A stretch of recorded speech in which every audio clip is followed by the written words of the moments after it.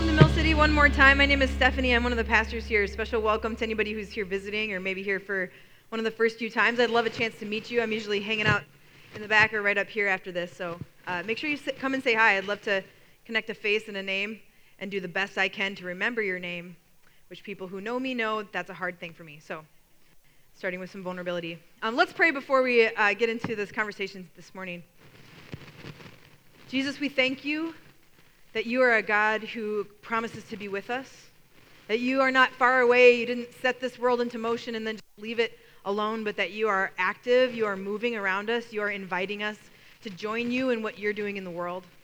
God, we're so grateful that we have that invitation, and we're so grateful for the invitation you've given us to join the story that's happening here at Sheridan School, the ways we've been able to support this school and love this school in your name, Jesus, but also the way we've been able to receive from them the hospitality of worshiping here. We don't take it for granted. And we pray, God, that you would bless this school in Jesus' name, that your presence here would make a difference in the lives of the teachers, the faculty, and the staff, and also the students, God, that you would be empowering them as they come here to learn each day.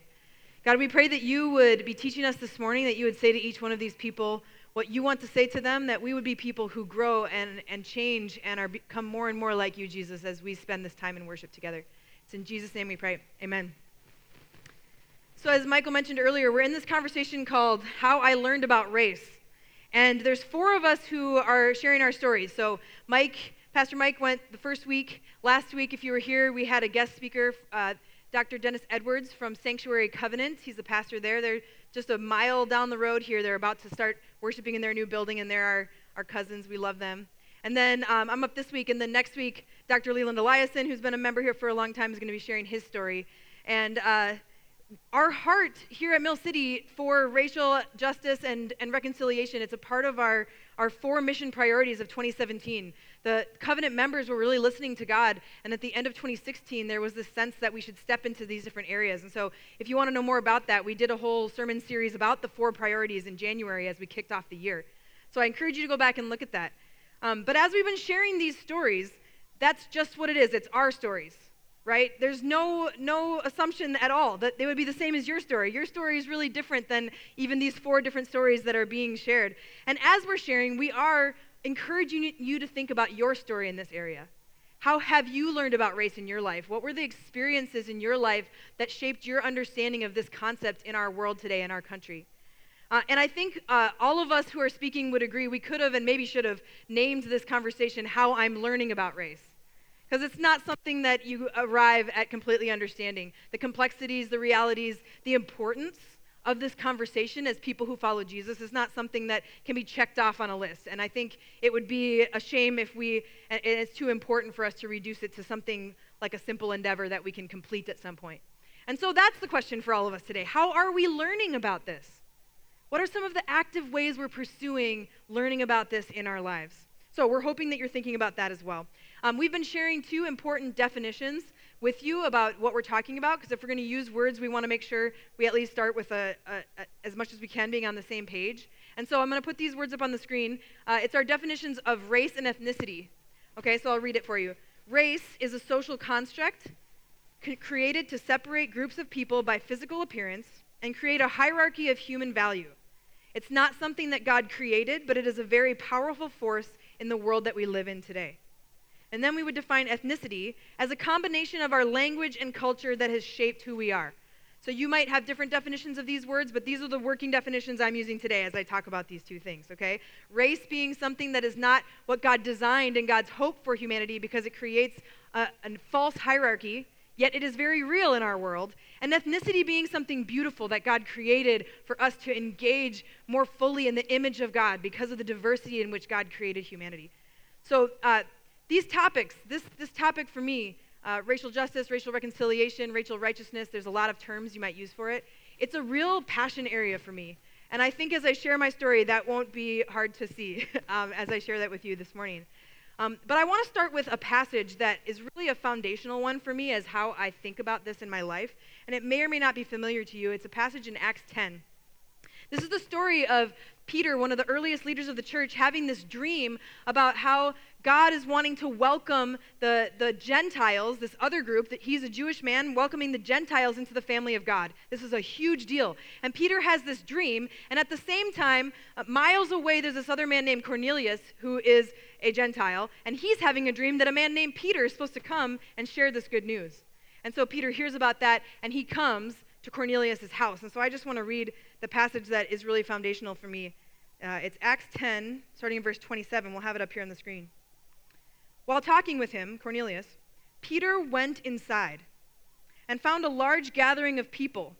And he said to them, "You are well aware that it is against our law for a Jew to associate with or visit a Gentile.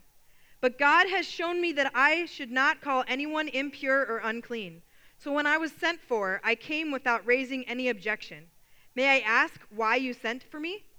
And then they explain the vision that Cornelius had had with Peter's name in the vision. I'm going to skip to verse 34. Then Peter began to speak. "I now realize how true it is that God does not show favoritism, but accepts from every nation the one who fears him and does what is right. You know the message God sent to the people of Israel, announcing the good news of peace through Jesus Christ, who is Lord of all." This is such a defining passage for me in my understanding of this concept in our world today because of 3 words. And those words are Peter went inside. Peter went inside. Peter being willing as a Jewish man to go into the home of a Gentile. You heard what he said, that he didn't think at that point he should do that, but God beckoned him and offered a change of his heart and a change of reality and invited him to go into Cornelius' house. This was huge because these religious purity laws meant that you were not supposed to do that, but Peter went inside. And for me, it symbolizes the core of what I think this conversation is about, and I like to call it a crossing the threshold moment. Crossing the threshold moments where you have a line that has previously been drawn, but you cross into that threshold, whether that's into someone's life, into someone's story, into someone's home. These crossing the threshold moments, and I'll come back to this as I share my story, because like I said, it's so central to who I am. When I think about my story with learning about race and what that means in our life, it started for me when I was very young. When I was growing up, my dad helped to lead one of the largest parachurch ministries in the world, and that meant that he traveled all over the world, and he brought me and my brother with him often and my family. It was an amazing privilege that I had in my life, I would say at this point, having always, since I can remember, known people closely, had relationships with people of different ethnic backgrounds, different cultural backgrounds, and different racial backgrounds. My parents brought me into many threshold crossing experiences in my life. And my dad died when I was a teenager, and one of the things I often wish that I had a chance to thank him for was the opportunity that he gave me to be around people who were so different than me, to take me to places and also to bring those folks into our lives through the relationships that he had. I lived in multiple countries when I was little, and by the time I was 5, I think I'd been to probably 10 or 15, somewhere in there, different countries around the world. And so I'm 5 years old, and we're living in Atlanta, Georgia, which is a different culture than here if you haven't been there. And we're driving from Atlanta to Minnesota because my parents needed to relocate here for his job. And so we're about halfway between Atlanta and Minnesota, and I asked what seemed like a really obvious question at this point in my life: what language do they speak in Minnesota? And, Minnesota, Atlanta, Georgia, at this point, I'm 5 years old. I have no concept of the fact that my parents have taken me all over the globe at this point. So what language do they speak in Minnesota? Well, many languages, of course. We got to Minnesota, and we moved to Brooklyn Park, which is a suburb just a little ways from here if you're not from around here. Brooklyn Park is it's a first-ring suburb. It's very diverse. In the last census, I believe that Brooklyn Park has a higher rate of diversity ethnically and culturally than Minneapolis proper does.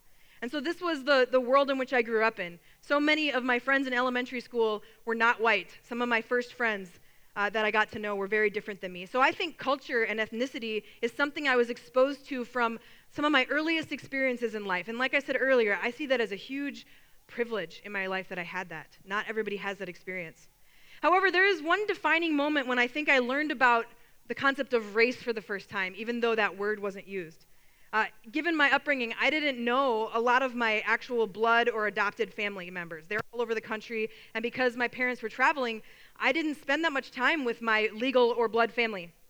So I had all these aunties and uncles who were the people that worked with my parents.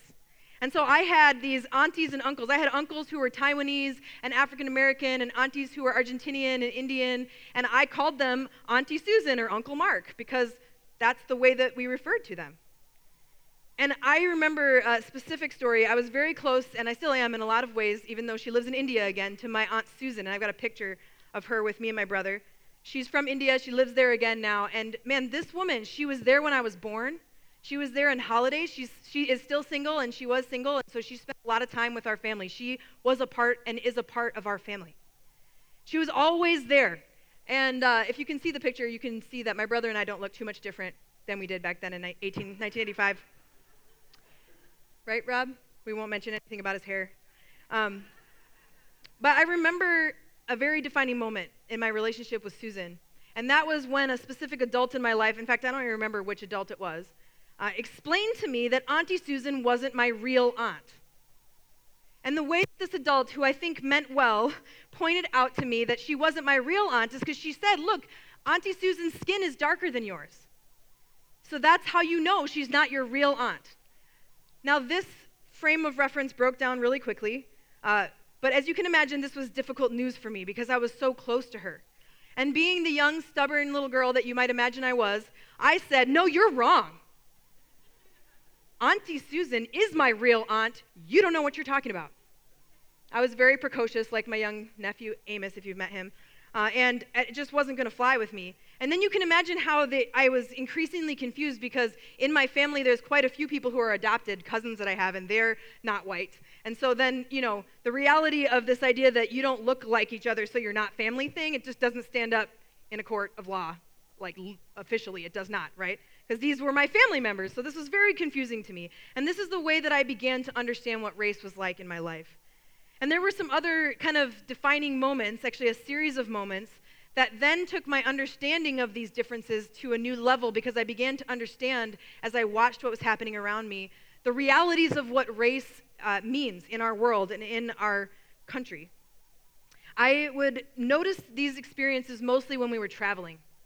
So I would observe as a young child how Auntie Susan, who had this beautiful dark Indian skin, and Uncle Mark, who was African American and he was from here, how they were treated differently, or other people of color we were traveling with.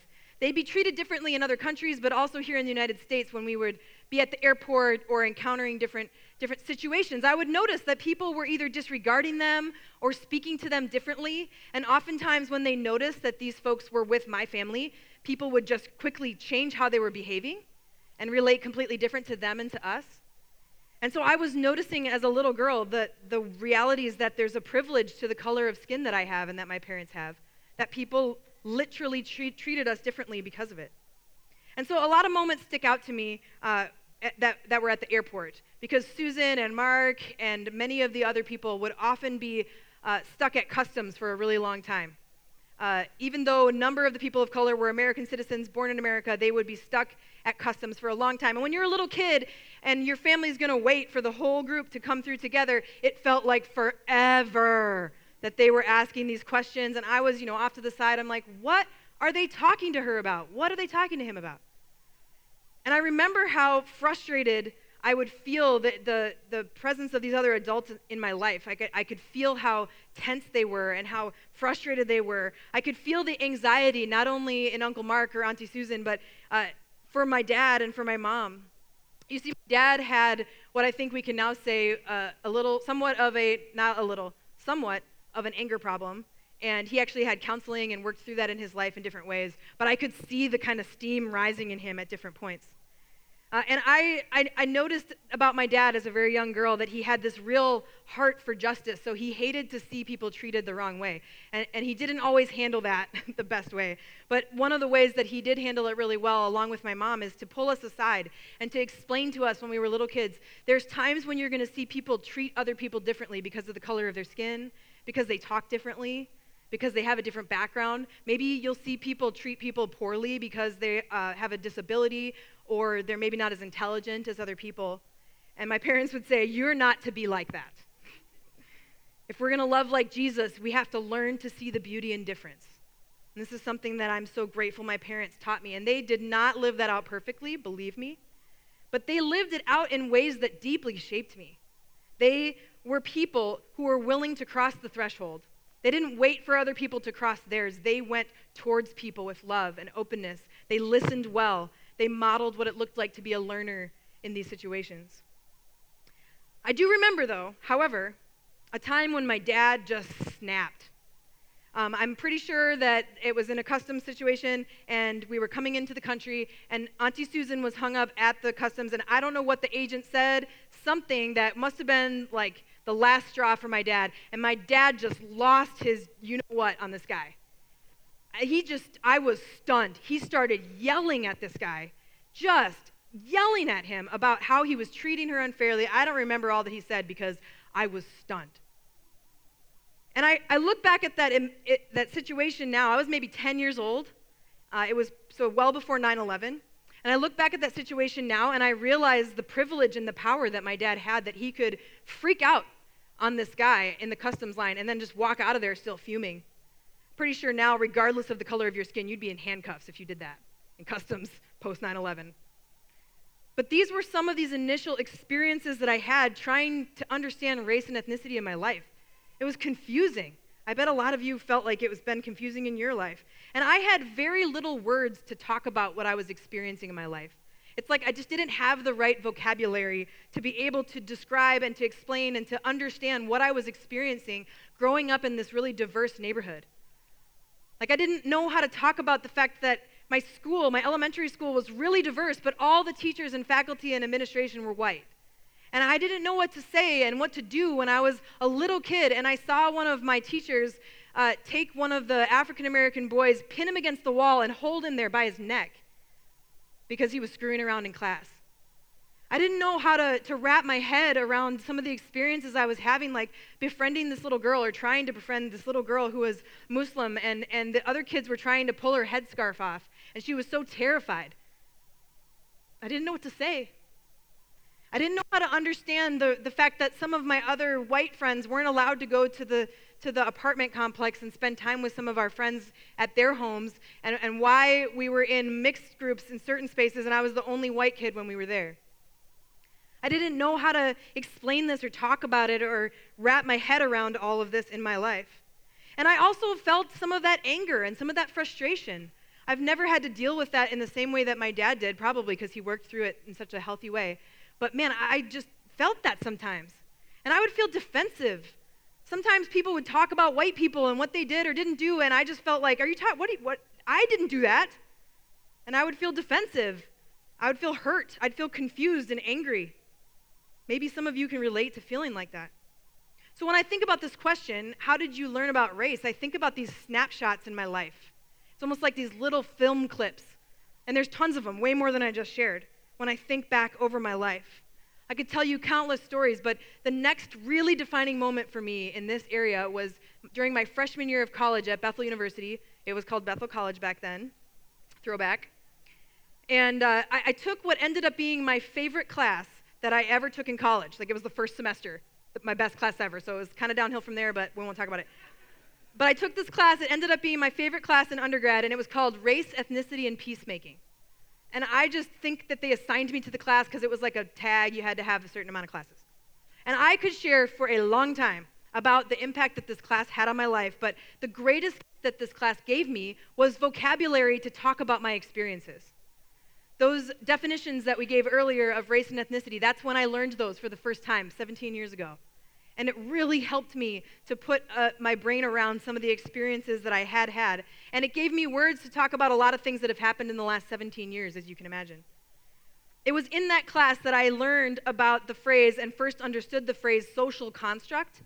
If you don't know what that means and that's confusing to you, do not feel bad about that at all. But I really encourage you to look it up. Just start with Googling it, because it really helped me understand the realities of what I had experienced in life, things that were social constructs. And then I heard another phrase in the class that really, really helped me, even though it was a very difficult phrase for me, and that's the term white privilege.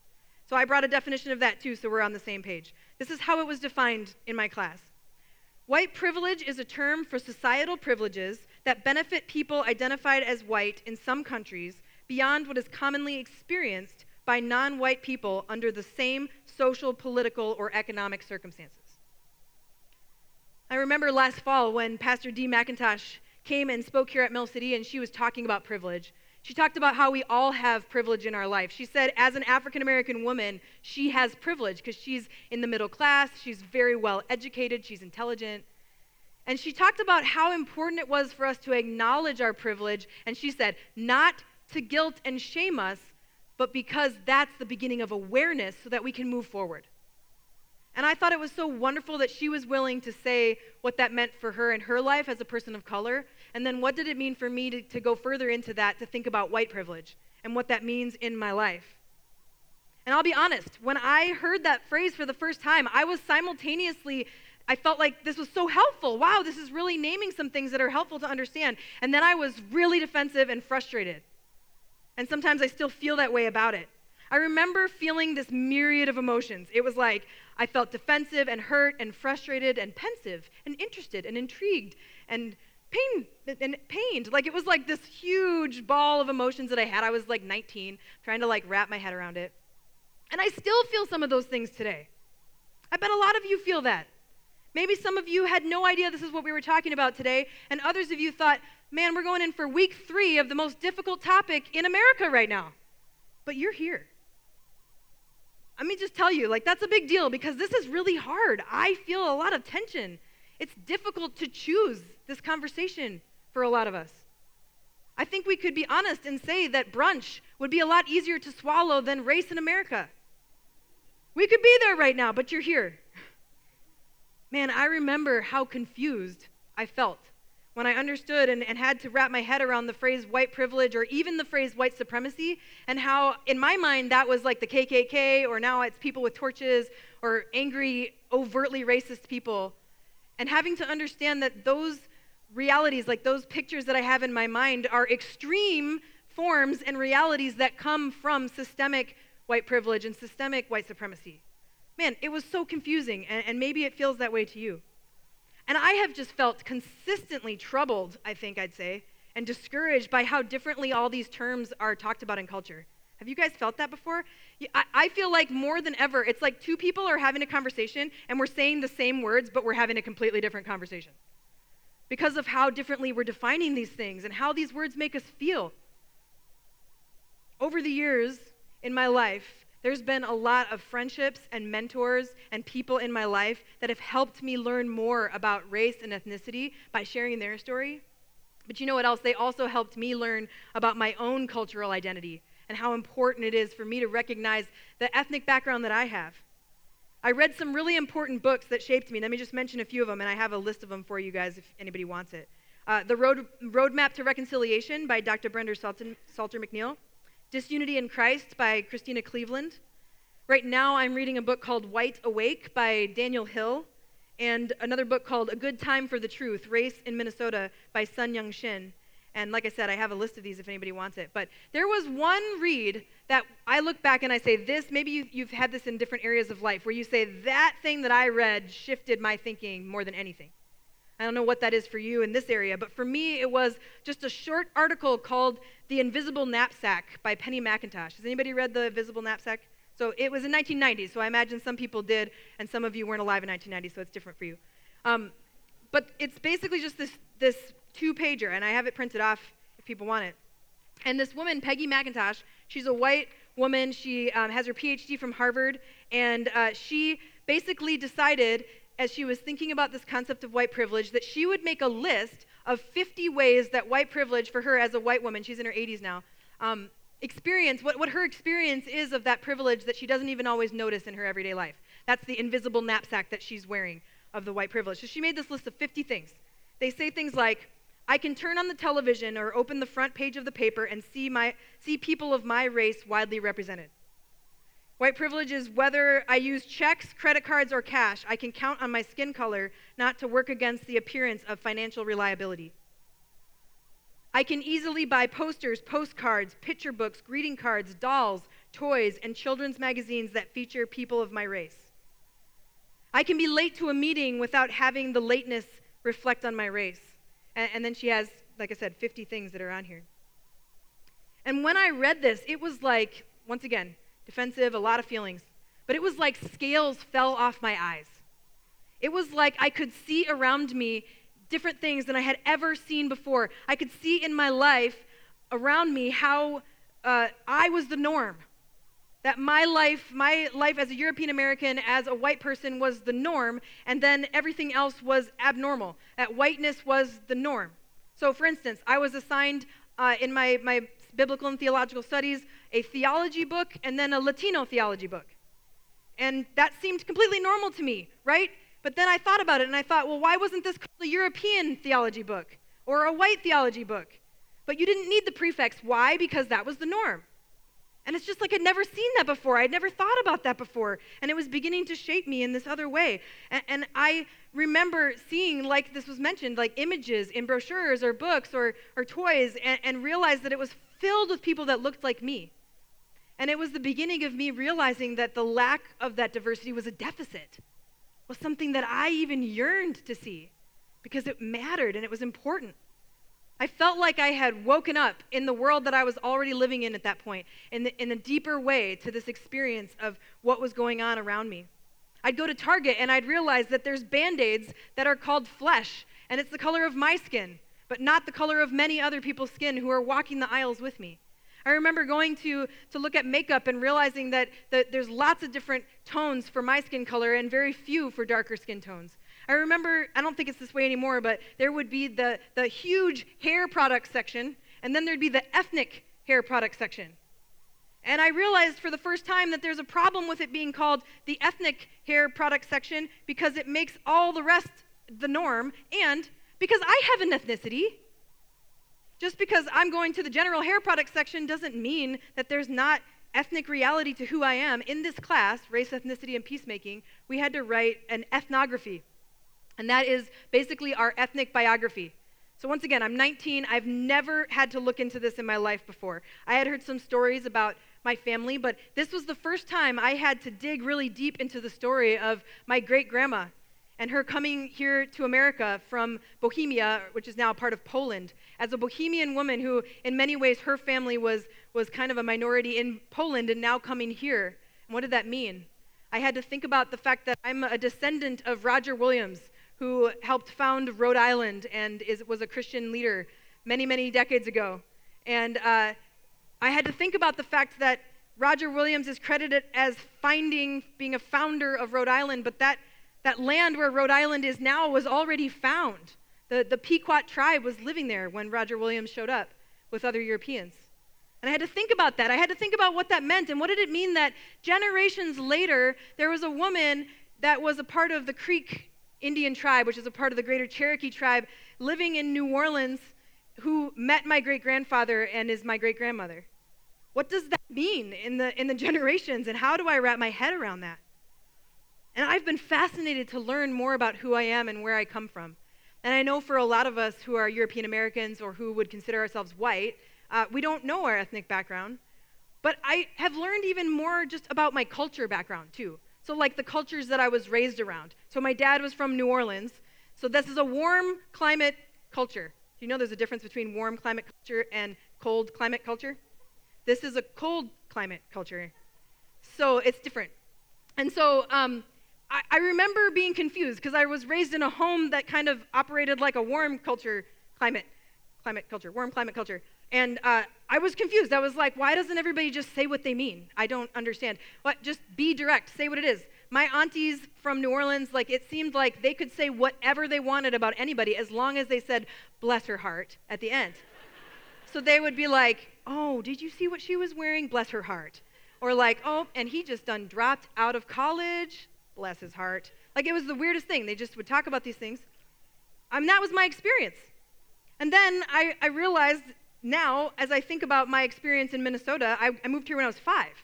So the Scandinavian culture, I'm not ethnically Scandinavian, I don't think at all, but that culture is very prominent here. And so I was raised in this culture as well, this Scandinavian-dominated culture, and so it shaped me. I have had, in my life, a few Swedish immersion experiences. I'm not talking about IKEA.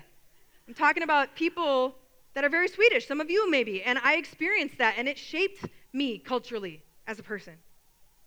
But nothing has shaped my understanding of race and ethnicity like the relationships that I've had with people of color. I think about these relationships, not forced relationships, but intentional relationships. And I actually think there's a pretty big difference. I've prayed that God would give me mentors, God would give me friendships with people that are different than me for years. I think I probably started praying about that when I took this class. And I believe that God has led me to some of those relationships, but if I'm being honest with you, it's taken a lot of courage for me. It's taken courage because I don't like to feel ignorant. I don't like to feel like I don't understand something. And every time I build a relationship with somebody from another culture, I am reminded of the ignorance that I have to what is normal for many other people. I don't like that feeling. It takes courage for me because just like anybody else, it's easiest for me to be around people who are just like me.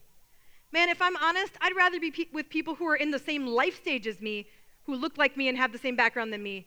Crossing racial and ethnic and age and social economic diversity, man, that is a whole nother thing. If I'm honest, I'd rather stay in what's comfortable. But these relationships with these folks have led me to so many crossing the threshold experiences in my life that I didn't have to take if I didn't want to, but God's given me the courage to do it. I think about these amazing experiences I've had. I think about spending time in the home of my friend Keisha in Florida, and she was making me Belizean rice and beans, and it was such a cool experience for her to teach me about her culture. I think about years ago, my friend Suyan, who's from Korea. I said to her, man, take me to the most authentic Korean that they have in the Twin Cities. And she laughed because I don't think she thought much of it was authentic, but we went, and it was awesome.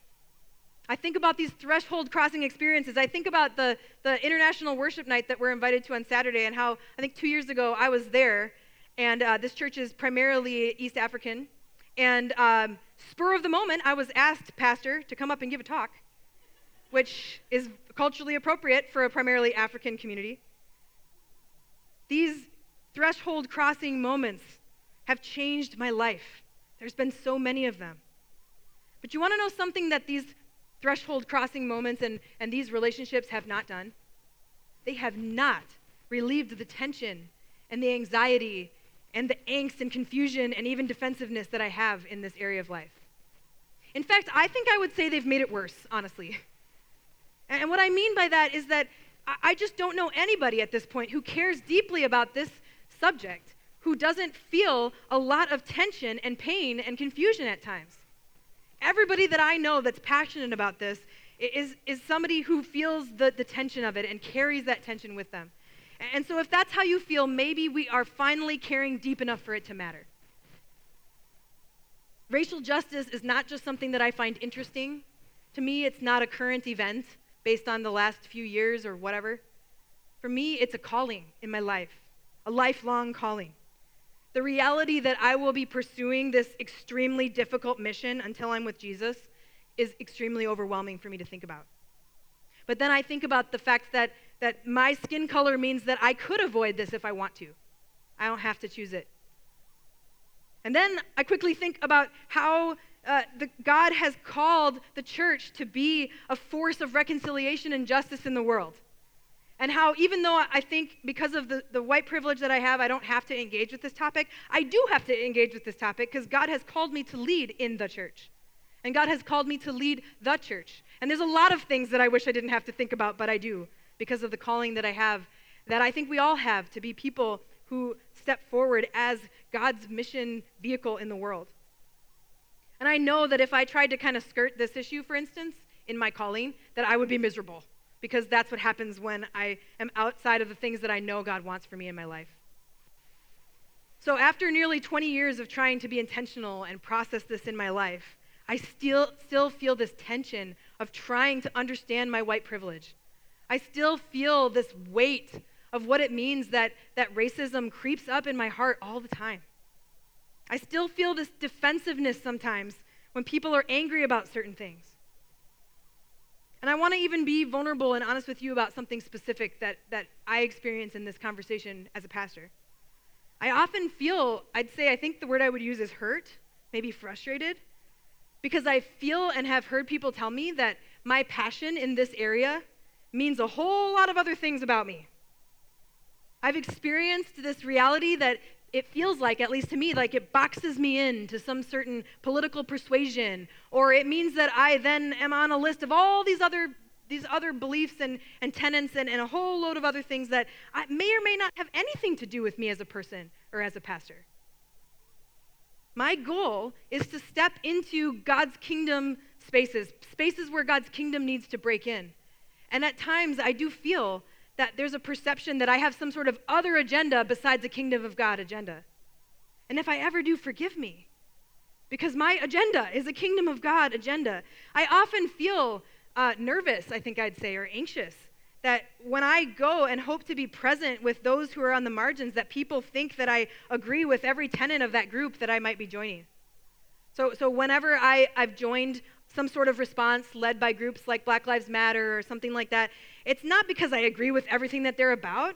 I don't agree with everything that any group's about. Let me just tell you that right now. So if you're expecting me to do that about your thing, it's not going to happen. People who know me, I think really critically. But I'm trying to live into the crossing the threshold moments of our day. And when I go to these types of events, I go because I think Jesus would be there. My friend Mark Jensen, he's lived out racial justice in North Minneapolis for 30 years. Some of you might know who he is.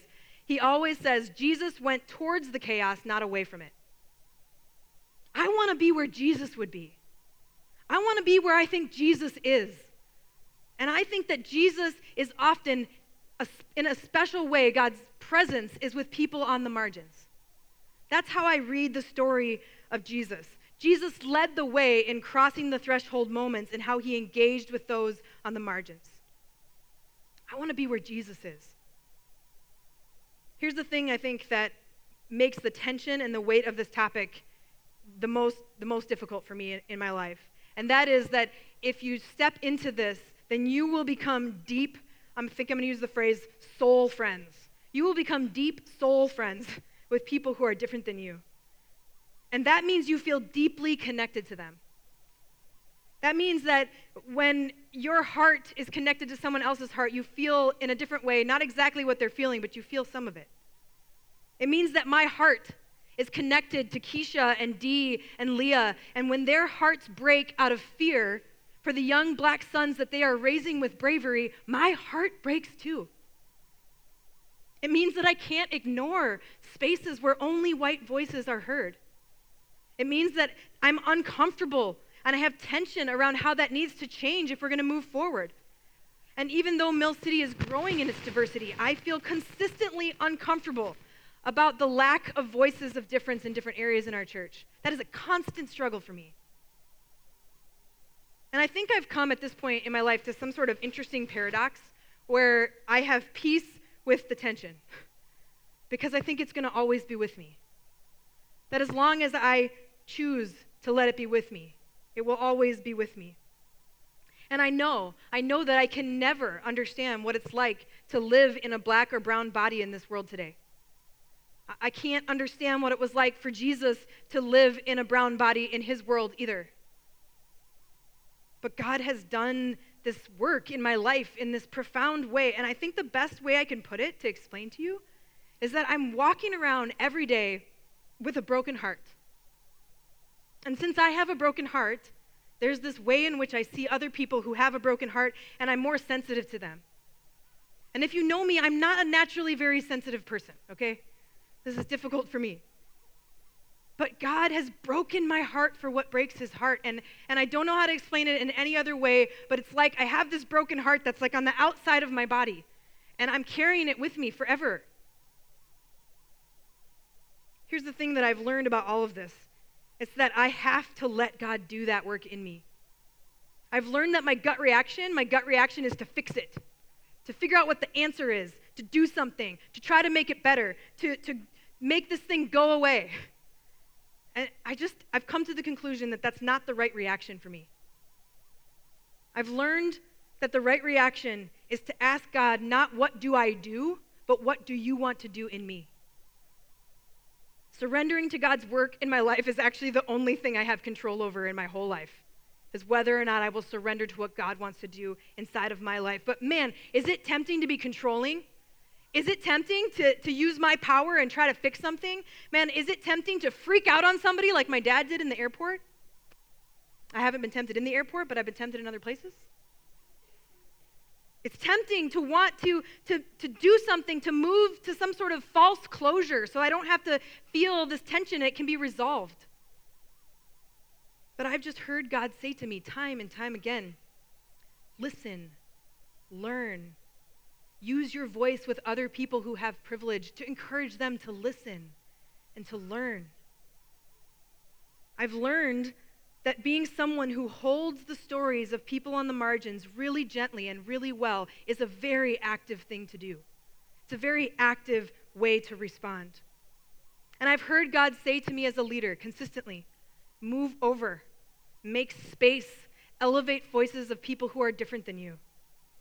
And when I make a mistake, when I stumble and fall through this or that, the other thing, I hear God inviting me, get up, keep going, stay humble, keep going.